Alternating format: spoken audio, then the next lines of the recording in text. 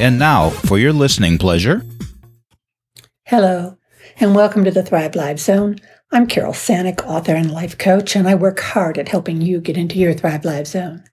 About 2 weeks ago, I was ready to give up on all my projects. I was not in a good place for several reasons, and I began to think sitting on a rocking chair on my front porch was looking good. All my hard work didn't seem to matter, and I was down for the count. Only something happened. I decided to try one more time. Last week, out of the clear blue skies, came a job offer that I couldn't refuse. It is an amazing opportunity for my career as a life coach, and I'm so excited. And they found me in the very place I was about to leave, social media, and the posts that I put on social media. Lesson here. Don't give up. How many times have you heard people say that their success came just as they were giving up? 2 days later, I was asked if I would be interested in writing for a special niche on a well-known site online, and I grabbed that opportunity also.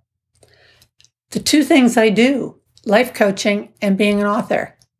And in the period of 3 days, I got 2 new things to work on, and I'm so excited. I can't stand it. I just can't. So, since good things come in threes, guess what happened next?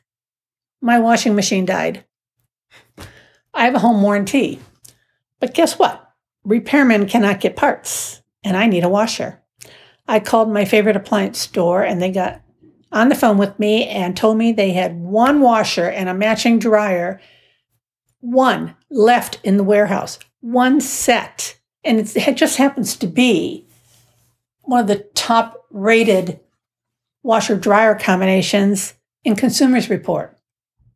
And they come today. So what's so good about this? I mean, I spent $1,700, right? There's a shortage of appliances or parts for appliances. There's a shortage of cars or parts for cars. It is not just toilet paper anymore, people. So yes, I consider this to be a good thing. You know, another good thing? Find me, communicate with me, or just know me better. So search for me on ThriveLiveZone.com, and that's a wrap. Thank you very much.